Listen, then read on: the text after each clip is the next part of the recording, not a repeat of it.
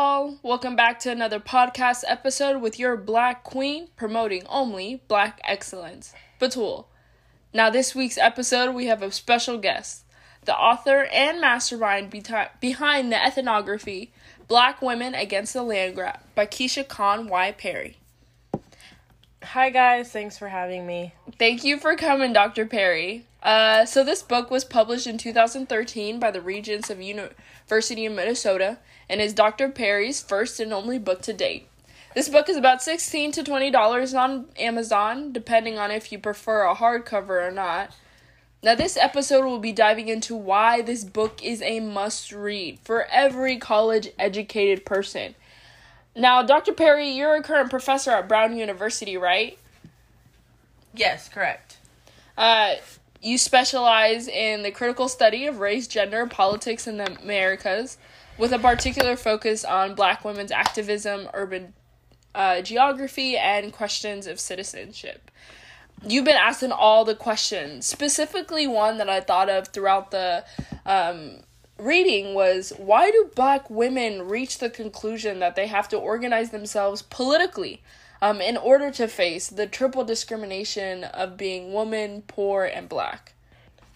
The book examines the need for international solidarity with social movements started by and advocating for Black women, and it deals explicitly with the structural and global power relationships. And also, I wanted to explore the various articulations of racism throughout the African diaspora. So, to introduce my story, it begins with Donatelma, and she is actually a very good friend of mine. Donatelma is an Afro-Brazilian woman living in the urban neighborhood of Gambo de Baxo, and she describes in depth, telling us about the forced demolition of urban neighborhoods and the displacement of residents. I wanted to tell this story through an anthropological journey, with the everyday's happening being noted. I want to give voice to the women who drive the community grassroots movements in neighborhoods from the perspectives of someone who knows them and shares their friendships and their ideals. You really do strategically do so in a way that highlights the systematic oppression that these women are subjected to. You really translate their experiences in a way that any group can understand. I could really just look at parts of this book where I could feel their desire, their pain, and I almost wanted to help them. I almost felt like I was there. I appreciate that. That's really the type of resonance I was trying to paint. So, Black Women Against the Land Grab makes an overdue contribution to our understanding of social movements in Brazil. I wanted to paint the women as categorical leaders in resisting development plans that amount to expelling poor Black communities from their historical homes. Long-term involvement in unabashed advocacy for their cause resulted in an electrifying ethnography that showcases the wry humor and perceptive analysis of grassroots community activists. Thank you so much, Dr. Perry.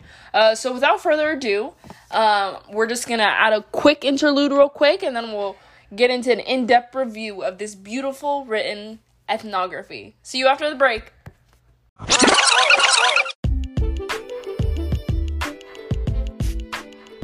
Okay, welcome back, y'all. Dr. Perry, you start this book off with the scene that you that happens in a bank. Could you kind of tell the listeners about that scene and what you felt? Of course. So I am entering the bank with my two friends, and I would describe them as my best friends. Mm-hmm. So I'm entering this bank, and I'm trying to go through security. And my two friends, after they put their purse on the security belt, and then made it through the metal detector easily, despite having keys and a pocket in their phones. But when I tried to go through 4 different times, I was getting frustrated and began to challenge the security guard. I asked the guard whether my being detained had anything to do with me being a Black woman. And he, of course, defended the racial and gender objectivity of the metal detector. And I noticed that she held a remote control button behind her back that she pressed to open and close the revolving doors. And this security guards, it revealed to me that the security guards were in fact using the manually controlled buttons to profile bank customers at sight and refuse entry to Black people, especially those who are darker skinned. Wow. hearing that story really hooked me for the content of the rest of the book. I think this is where you kind of introduce the... Sorry, bless me. You kind of introduce the idea of diasporatic blackness. It kind of shows the reality of how gendered racism, racial conscious, and that anti-racism resistance operates. Yeah, and after, I want to mention that incident resulted in me never wanting to go back into a bank, and I never did. Instead, I had always sent my lighter-skinned friends to go for me. And I wanted this to highlight the things that I have to do every day and have to avoid every day in terms of the social indignities that Black women experience in Brazil. Look, I'm Black and I have absolute consciousness of all the inequalities that my community, that my population suffer, and that these inequalities manifest within the reality that we already put forth. There is a white and a Black world. However, how can we ensure the policies that promote equality reach the Black population without referring to race? Wow. Chapter 1 opens with this quote that I think might have been my favorite from this whole book. It says, "Our greatest assets in Kenya is our land. This is the heritage we received from our forefathers. In land lies our salvation and survival. It was this knowledge that we fought for the freedom of our country." Kenyatta, 1964. I really enjoyed this quote. Can you tell me why you used it? Yeah, of course. I just know that Black women are the ones who remember land. So that's where I really wanted to begin the storytelling. But before that, the readers needed to know that Gamboa de Baxo's neighborhood in Salvador City is centered to a Black neighborhood.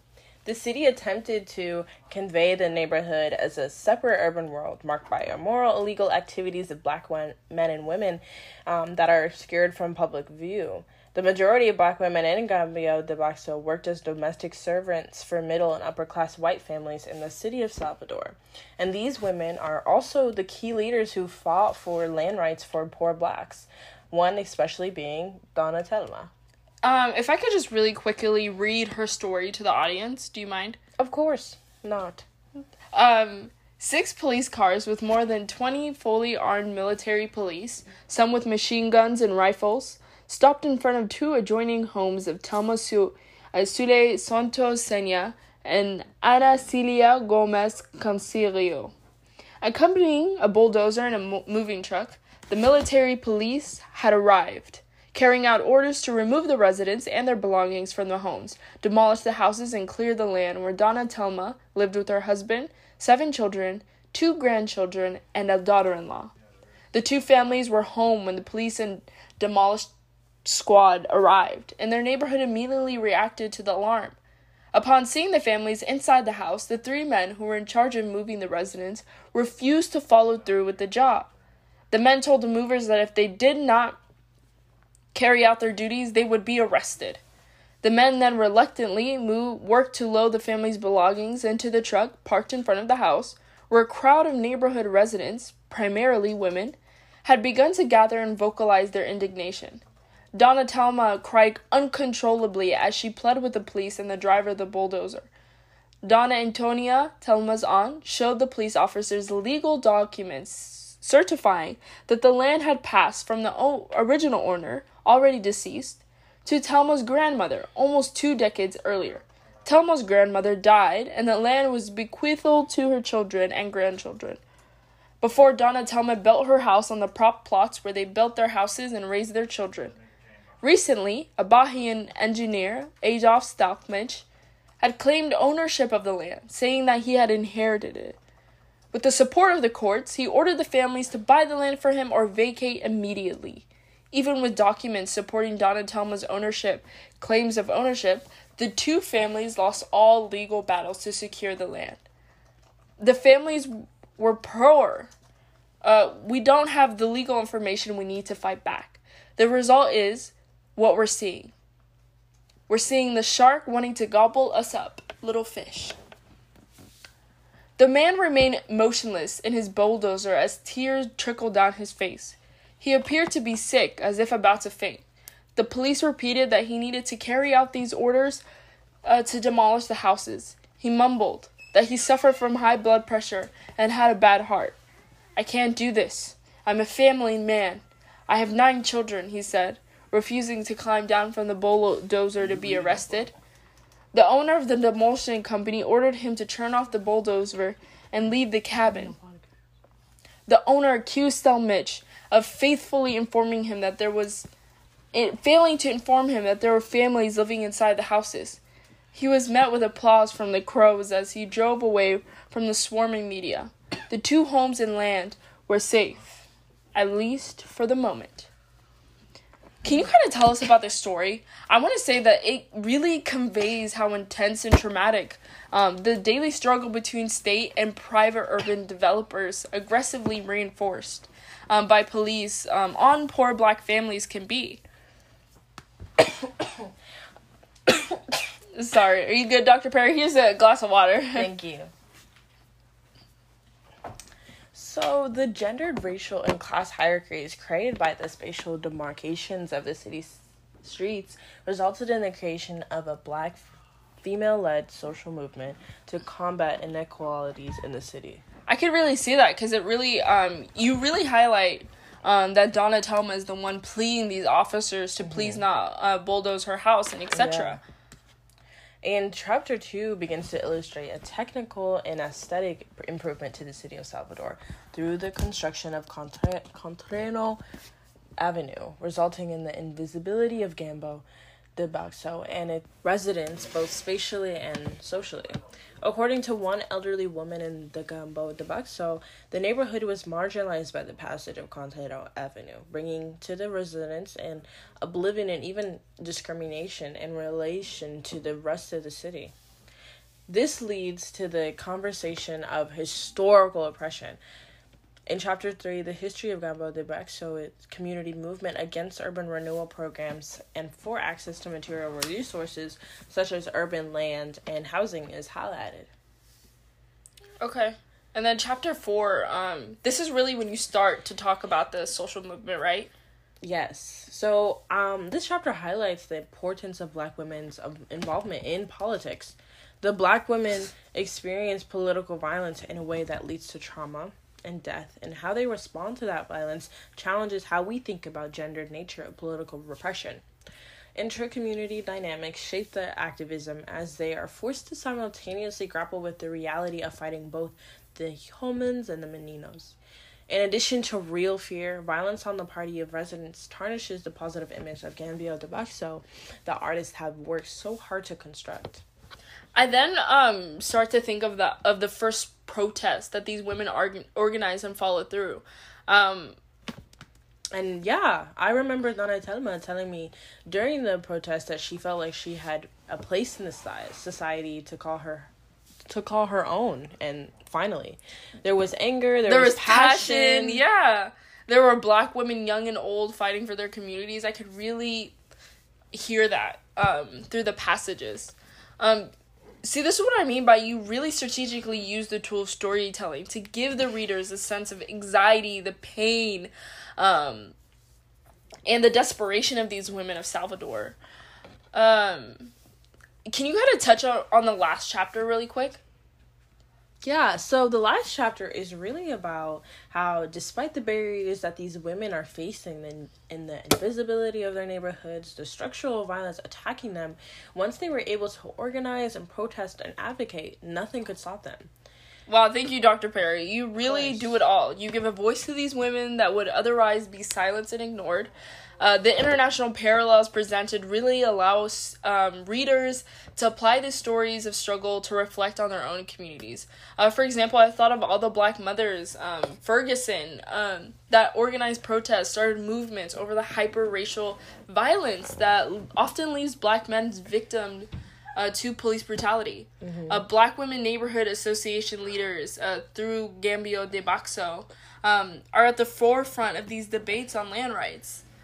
Your background knowledge in Africana studies and your existence as a Black woman really gives you the ability to colorfully explain and document the stories of these neighborhoods. You were able to see the violence as structural, as a systematic problem. that really has manifested in different forms throughout the history of Salvador. You let us know about the construction of the Corona Avenue that really hides this neighborhood, and how this neighborhood has always gotten a bad rep for simply being a black neighborhood. And that connection is really what I wanted you to feel, that global solitude of understanding what the women in Campo de Baxo went through. And the reason why I am so passionate about these women and pursued the opportunity to do field work in Salvador is really because of my Jamaican heritage, especially my grandmother. Over the past 2 decades, my grandmother has endured a fierce legal battle against land eviction in rural Jamaica, much like the women in the neighborhood of Campo de Baxo. And I had witnessed firsthand the women in my family fighting furiously to secure their own family home. And my identification with land struggles come from a personal experience, and my intellectual focus on the issues was an attempt to deepen those connections politically. And I also want to note that my knowledge is evident in the way that I was describing and trying to tell each story through an intimate lens. The book has really been so much about the political organization of black women in Salvador and Brazil, and it's also about black women's search for freedom in the diaspora communities worldwide. Wow, that was a really good note to end on, Dr. Perry. Thank you so much for your time, Dr. Perry. Again, you guys, please check out her book, Black Women Against the Land Grab in Brazil. Again, you can find it on Amazon. Thank you so much, and can't wait to see you guys on another episode with your Black Queen, Batool, promoting only Black excellence. You